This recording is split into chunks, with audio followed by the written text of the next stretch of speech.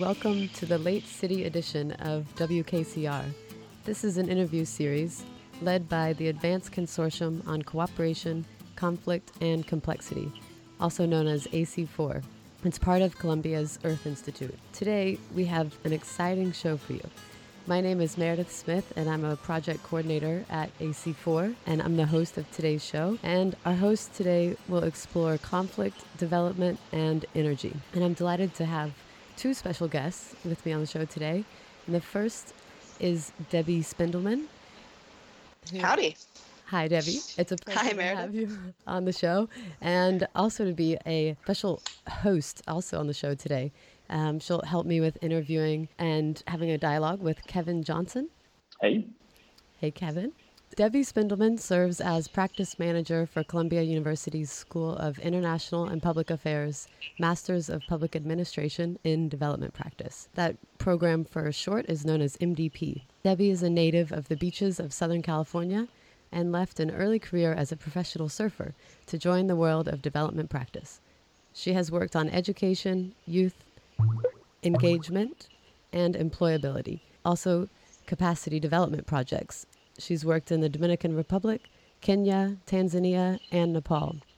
She also serves as an independent consultant for the World Food Program and UN REACH on issues of nutrition governance. Debi holds degrees in anthropology, gender studies, and development practice. Welcome again to the show, Debi. And it would be great if you could tell us more about this development practice. Great question, and thank you again for having us. This is really exciting. To dive into development practice, I usually start conversationally by kind of asking what whoever I'm talking about knows about development. Kind of from Southern California, a lot of people think real estate development, even financial, fundraising for organizations. Development practice that we're talking about here is really sort of global poverty alleviation work. It's practice focused. As opposed to theory. To quote Professor Sachs, the issues that we're dealing with in poverty worldwide right now require practitioners. They don't require theorists. They don't require armchair folks, thinking through and tearing apart other theories, but really doing the work and getting our hands dirty. So this work is kind of runs across a lot of different sectors, because poverty itself and is incredibly complex. That here at AC4, involving education, involving issues of infrastructure, governance, transparency, youth engagement and development. So development practice really kind of includes all of those things, and it involves both at the governmental level, at the federal government, working with local governments, of course INGOs and multilaterals, but really quite a bit more in the past few years, work within the private sector with entrepreneurs, with social enterprises, and basically everyone working on social good with a very broad poverty alleviation end together. And as the practice manager, you oversee where different students are going to do practice? Is that right? Yeah. So the MDP program it's a mid-career 2-year program at Columbia's SIPA, and it has students who have typically spent a couple of years working in one of those sectors or within one of those dimensions of poverty, and really want to kind of broaden their understanding. There's obviously a really rigorous classroom component to it over 4 semesters, but I'm lucky enough to get to direct all of the learning that students do outside the classroom. So the skill workshops that they need, labs, from the summer field placement, they spend 12 weeks in between the 2 years doing a pretty in-depth consulting type project outside of New York City for the most part, with governments, social enterprise incubators, and NGOs around the world. And then internships and capstone workshops. Any chance that students have to step outside the lecture hall and engage with a real world client on real world issues and really learn by doing, that's where I get to play.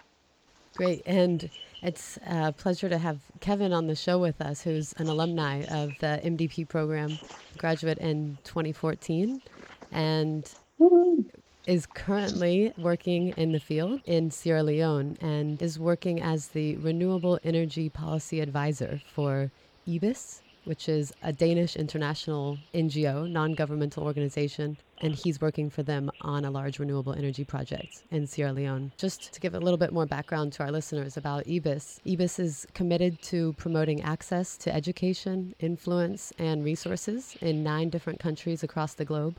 So Sierra Leone is just one of those. And I.B.I.S has been working in Sierra Leone since 2006.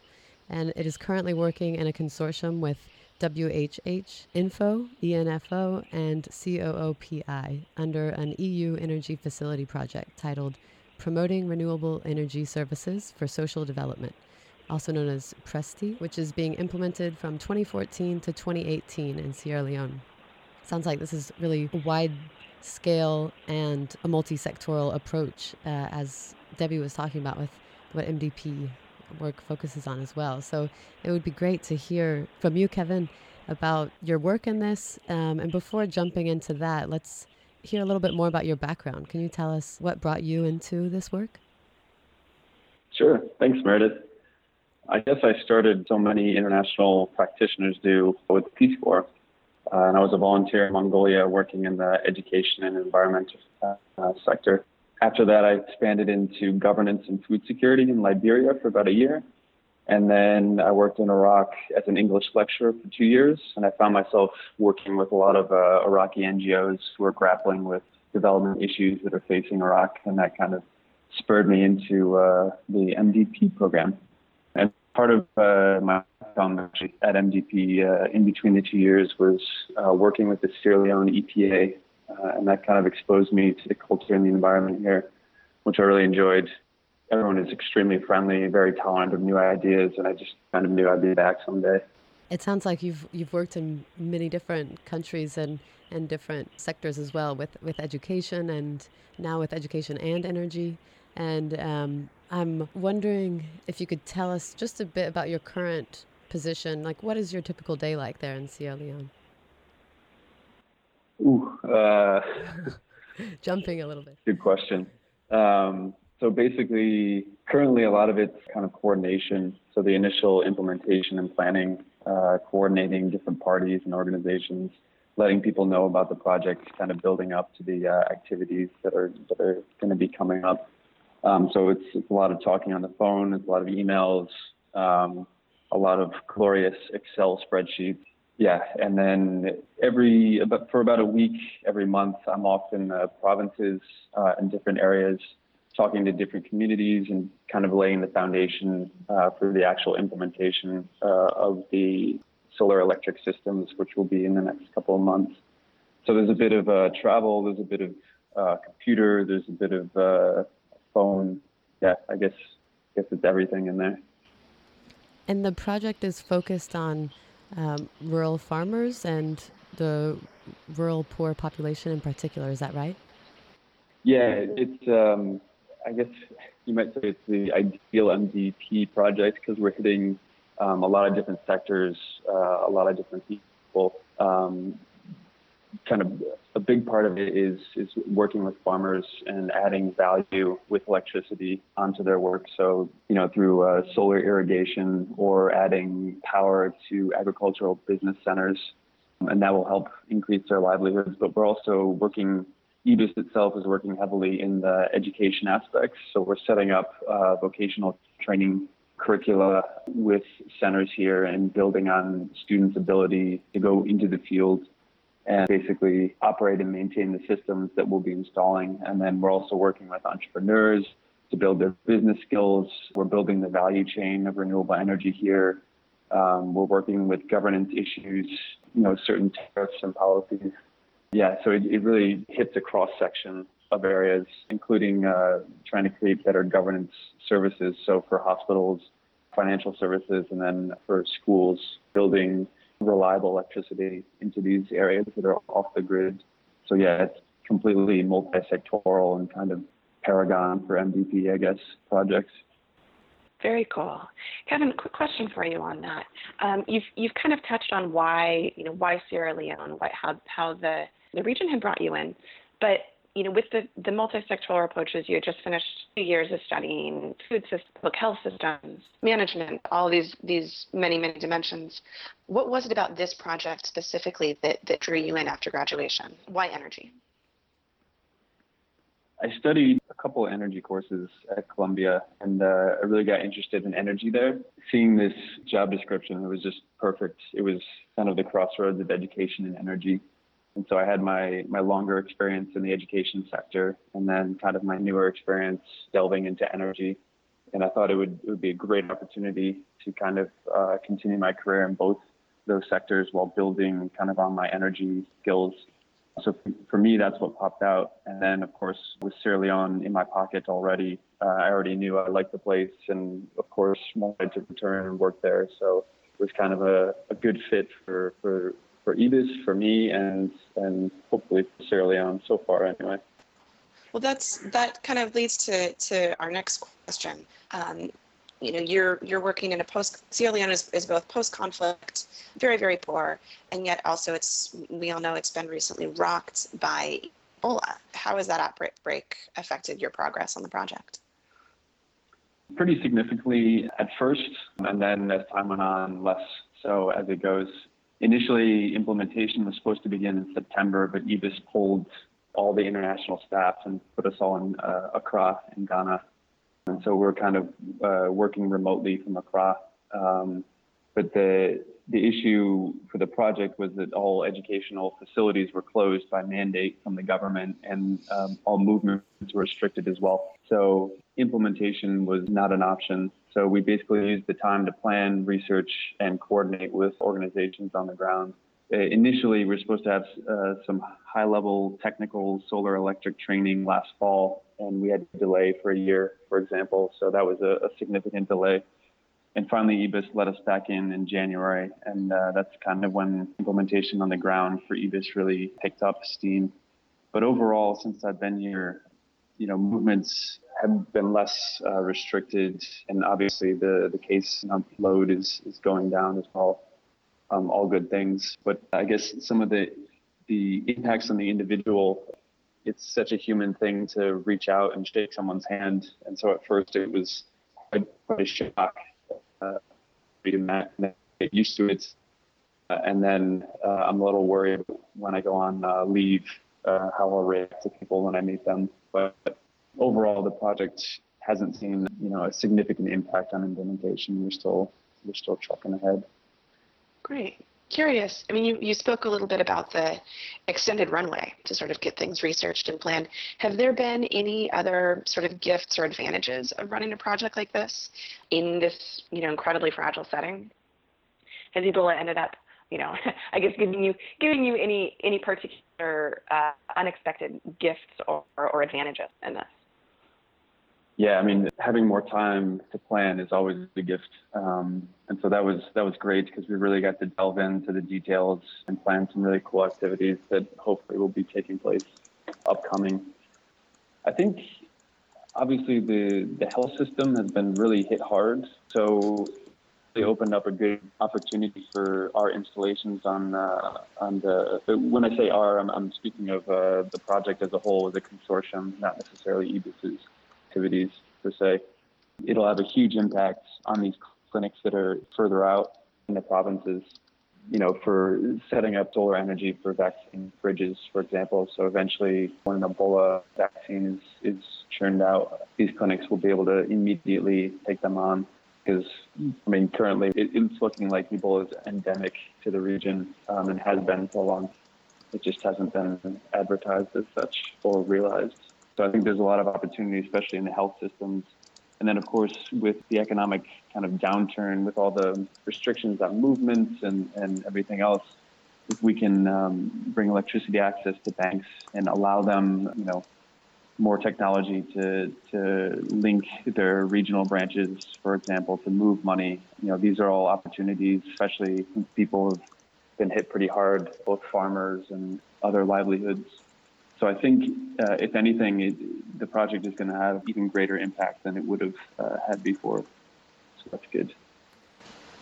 I'm so impressed with the flexibility and resilience it sounds like your whole company and I.B.I.S has maintained throughout this. And I wanted to pose a question thinking about sustainable peace in this. So in terms of long-term peace building, a lot has been said on this podcast and elsewhere about the importance of sustainable development. And Presti's project, if fully executed and when fully executed, looks to improve livelihoods and clean energy access. Can you talk a little about how these benefits roll into sustainable peace in Sierra Leone? It's exactly right. In terms of sustainable development, it's really about distributing resources more equally, bringing more opportunities to more people. And the war was really about access to resources and the lack of distribution of resources across the country. So in that sense, improving rural livelihoods and helping off-grid areas getting electricity access will definitely help to contribute to this distribution of resources away from the urban centers and more throughout the country, and hopefully bring more opportunities to the provinces, because in the end, there's more people living in the provinces than there are people living in urban settings. So bringing opportunities to them is quite important in terms of sustainable peace. And Sierra Leone is currently working on decentralizing power away from kind of Freetown, where it's the capital, where it's kind of sits, and distributing it more to the provinces and the district councils, which will hopefully contribute to a sustainable peace. And so I guess the idea is to kind of distribute power, but also resources.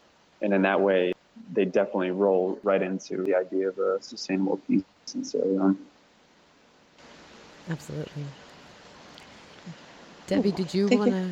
Yeah, I was hoping to kind of dive into some specifics of the Presti project. Reading a bit through the information that you've shared with us, it seems like there's a very interesting community co-funding model. I was hoping that you could share with us and our listeners a little bit more about that, how it works and how that's really played out functionally, any lessons learned. Yeah, it's a really good question. It's the EU is really pushing kind of an ownership model.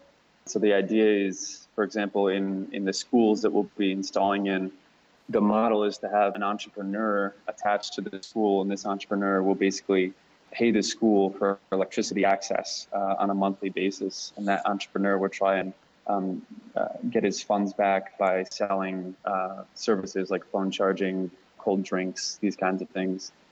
And at the same time, the school gets the actual access to electricity, so therefore lighting, for example, for night classes, which means longer study periods, a safer environment at night. Teachers have access to electricity, so they can lesson plan on computers, for example. It also attracts better qualified teachers if you provide these services in a rural setting.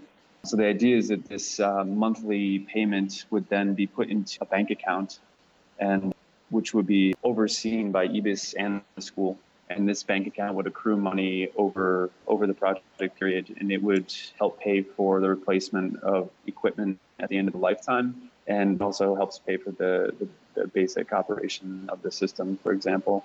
So that's kind of the school model we're about to implement next month. And then we're also doing a mini-grid system. We're actually doing 3 mini-grid systems, and we're requiring an 11% contribution from the community before we install. They have to come up with a significant portion of money before we'll even consider them. So the idea is that 11% will cover the costs of maintenance and operations for the first year. And then from then on, there'd be prepaid meters and people would be paying for the electricity. So the idea is that the community is taking ownership of the system and then also reaping the benefits as well. We're also doing in the hospitals, for example, we're kind of using them as an anchor, and this will assure a steady revenue stream to cover the operational costs, and then hopefully we'll expand that out to nearby facilities that could then pay for the electricity in the hospital, would also gain revenue as well. And then the final model is individual charging stations running these solar technology. We haven't quite figured that one out. There's some legal implications on our initial system, which is just renting the system from us, but we're still trying to work the kinks out. So the idea is really for these different organizations, individuals, and towns to really take ownership by contributing a significant portion, and hopefully that will lay the foundation for long-term operation and maintenance of the systems, and then eventually the replacement of the equipment in a couple of years. That's the hope, anyway. Excellent. It sounds like it's definitely parts of this are still rolling out. Is there anything that thus far has gone either just a little differently than expected, or has presented some interesting lessons that about life being a little bit different than plans? Yeah, definitely.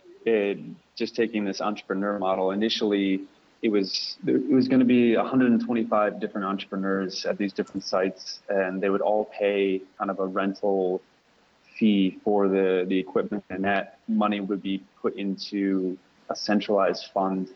Then that fund would be used to cover the costs of any equipment replacements needed. And in that way, we kind of cross-subsidize the different entrepreneurs in case someone has the bad luck of faulty system before the end of the lifetime, for example.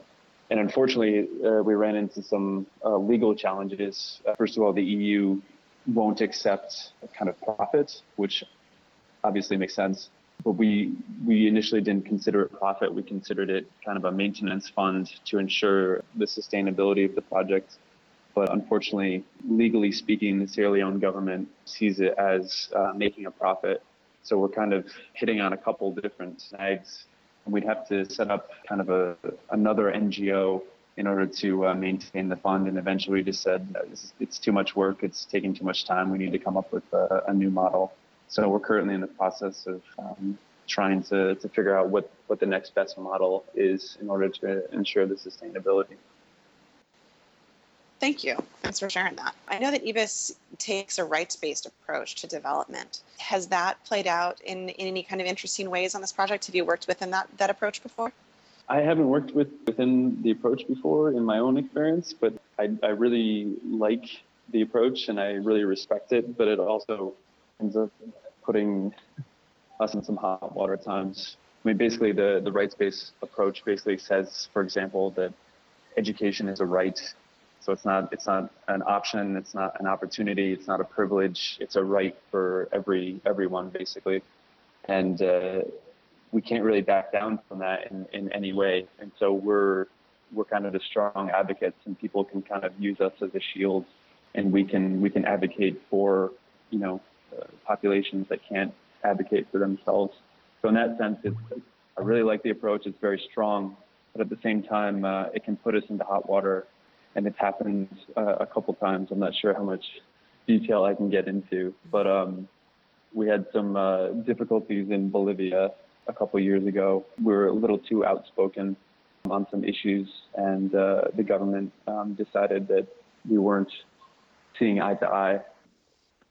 Kind of running in with that question, do you have any other sort of questions or issues that you feel like aren't really being asked right now that would make a difference as you face down the next stages in your work? I guess I feel development projects timelines are not long enough, a typical complaint, but I feel like one of the main activities that's missing beyond kind of the hardware, I guess in this case, you could call it the solar electric systems, and then the software, we're also training the technicians and the engineers to go out and work within these systems. So we're hitting part of the software. Really kind of the big issue is what people do with what they learn in the classroom. I mean, it's the practical aspect, and I guess this goes back to MVP as well. Learning the theory in the classroom, and then once you're actually in the field, realities are usually quite different, and you face a lot of constraints that you might not have thought of, from washed out roads to cultural differences and issues like that. So what is missing, I think, is the kind of the last mile in the project, which is beyond the trainings and the workshops. It's really the coaching in the field. It's kind of bringing people from the classroom out into the field and making sure that they apply the right competency skills, the right attitudes into the practical environment. And so for me, a lot of development projects are missing this last mile kind of implementation activity. It's really working very closely with partners on the ground and going through the theories that they've learned and actually applying them into their day-to-day. You can learn a budget, you can learn what it's about, but until you actually implement one in a real setting, it's still just theory and something abstract. So really sitting down with people or the technicians, in the field, you can set up a quick you can work in a solar laboratory, for example, and set up the equipment and then dismantle it. But actually being in the field and in an environment that's open to the weather, to communities and everything else, very different. So, yeah, I think the one kind of question that's kind of sustainability everyone talks about, and it's the lovely buzzword that everyone loves to hark on. But I think the one aspect that is missing in that sustainability is kind of the coaching and the other buzzword, the knowledge transfer. So it's not just the knowledge transfer, it's actually, working very closely with them in a very practical sense in the field. Excellent. I love capacity development answers. Yeah. I would love to follow up with one question if that's all right. Of course. One thing I know that Presti is doing also, it sounds like, that came to mind listening to you talk about that, is the conferences and having international conferences and workshops. I'm wondering if you see that playing into one way to address the need for kind of the last mile, as you say, and who the most important people would be to get to those conferences and workshops, if that is what they're kind of intended for. Good question. So we're trying to hit across the spectrum, basically. So communities that receive the systems, we're going to provide kind of trainings and kind of workshops, sensitize them to the operations, the maintenance, how do you get electricity from the sun, all these different aspects of the systems. And in that respect, kind of giving information on the system, so it's not just a big metal frame with fancy solar panels on the roof. People actually know what it is, what it's doing, and what it's providing. So kind of sensitizing people, kind of the first step in that. And then in terms of trainings, we're working with vocational institutes to build their curricula for renewable energy. And so they can start churning out high quality technicians to go into the field and operate different systems as the renewable energy market continues. And then kind of bringing together these different parties and building kind of a coalition who can then advocate for themselves and for people in rural settings as well, for better policies, for better electricity policies for rural settings, better renewable energy policies, these kinds of things. And then finally, bringing up to the international level, we're currently trying to coordinate a conference for next year, and we're really trying to make it international. So I've been in talks with a couple different business alliances, and I think that's really who needs to be coming to these things. It's really the independent power providers who can kind of provide that sustainable aspect for the project. For example, with the mini grids, at the project ends, the hope is to pass it off to an IPP, an independent power provider. And so basically we're subsidizing the system, and then we're handing it off to a business platform, which hopefully will be attractive to some businessmen, whether Sierra Leonean or otherwise, but really to bring in, the private industry. That's what Sierra Leone needs. It's been years and years of government projects which haven't been working very well. There's a giant hydroelectric dam, which is off. It seems to be off half the time. So it's big projects like these that have failed. So now it's time to really kind of take the decentralized energy approach, and that means bringing in smaller businesses. And so that's kind of who we're going to target for that international conference. So we're kind of trying to hit at all levels, from basic capacity building all the way up to entrepreneurs who really want to invest in Sierra Leone. Now, I know a lot of this you probably, have figured out on the fly, or have figured out since you've arrived in Freetown, and probably in some of your time in Accra as well. If you could identify one thing that you really wish you had known before or when you arrived in Sierra Leone that it took you far too long to figure out, what would that be? That's a tough one. Good question, Debi. Yeah. Emphasis on something that took you way too long to figure out, and that was a huge aha when it happened, and sort of cleared the way, because I'm certainly something that we've all kind of encountered in our field work. I am not sure. So what you're saying is the Columbia's MPADP program did such a good job preparing you. I was fully prepared. No, I think there's plenty which I would have known, but nothing is just popping in my head right now. Cool, no worries. Not to go off on a tangent, but if you had one from your work experience, did you have any aha moments, like maybe when you were from your recent work? I know you were just in Nepal in the winter, right? Yeah. I don't I know was if you're thinking about your own work. I know you're kind of here was as hosting, but if you have experience that's coming to mind for you, it'd be great to hear that. Also, I bet our listeners would be interested. Sure. I think one of great questions. I mean, it's it's always harder when these questions get turned around back on you. Touche, Meredith. I would say the biggest thing. I was the most junior member of a team from World Food Program that was there to conduct a capacity gap assessment with the government of Nepal and how it's a few years into its multi-sectoral nutrition plan, and it was really a lot of focus on functional capacities. Reading kind of the degrees of engagement and how people wanted to engage was an interesting challenge. We did a lot of trips out to, further afield villages and areas outside of Kathmandu with members of our host team that we were helping to evaluate, and really kind of getting a read on who and when is great to continue diving into these great conversations. If this is something that you want, do we want to be having this conversation as we're bumping down a dusty road en route to something? Does everyone want to kind of zone out and stare out the window and look at the scenery passing by? Would it be stepping on toes to try to continue some of these conversations one-on-one? Negotiating some of the politics and the culture and the personalities there was involved some big lessons learned and a lot of learning, and as definitely the most junior part of a team that had a lot of really impressive expertise on it. That was one of my biggest takeaways, was learning how and when these conversations really work best and when they're welcome. Thank you for sharing that. Yeah. That's a good answer.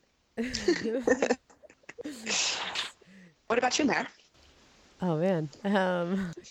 Can I say ditto? Yeah. No, but I feel like, it's such a nuanced environment working in development, especially I don't know if it's even especially, but it just adds another layer when it's in fragile context, countries with fragile situations. So just when there's diverse people and so many people working on a project, I'm thinking of my work in Jordan and just how also working within a Jordanian foundation, there was still so many people that I would work with on one evaluation project, education evaluation project, for example, that, especially when thinking about larger picture things on the project, it was very tricky to know when people would be comfortable sharing real aspirations for what they hoped for in the project, and, how to make the conditions for that kind of conversation to be possible.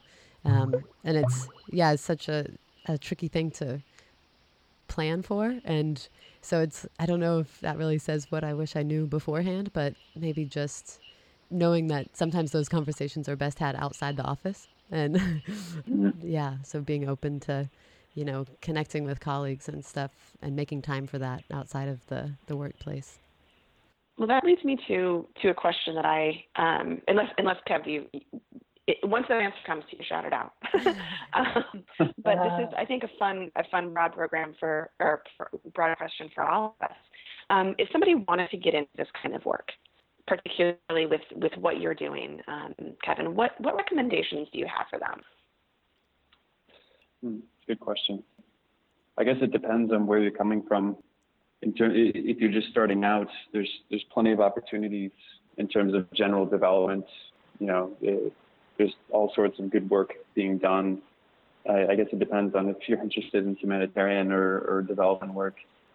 But I think there's plenty of opportunity out there to get into it generally. I'm just looking on websites and things, and then of course just following what you're really passionate about. So as your career goes on, for example, like me, finding out that I really enjoy energy, and then kind of sticking to that, reading as much as I can, reading websites, new updates, these kinds of things. Trying to be as well informed as possible, and then search for those opportunities. Seek out, don't be scared, I guess. Seek out challenging positions and things that might make you uncomfortable. I know I was very nervous about the whole Ebola thing because the media was just, it was so hyped. I was definitely very scared coming here. And then as soon as I got here, it was, oh, okay, so this is what's really happening on the ground. Yeah, so just kind of challenging yourself, going for opportunities that you might not otherwise take. Yeah, I guess that's all I got. Kev, I also wanted to commend you on, even as a student in a very well-supported program where a lot of these, applied experiences are lined up for you to a certain extent. I recall that you were incredibly entrepreneurial about the sort of projects that you got engaged with, your summer placement and beyond. Can you talk a little bit more about kind of, working within a supportive environment to find these things, but also, taking the initiative and putting your name out there and putting yourself out there? Yeah, Glenn had this opportunity. Should I introduce Glenn? I don't know.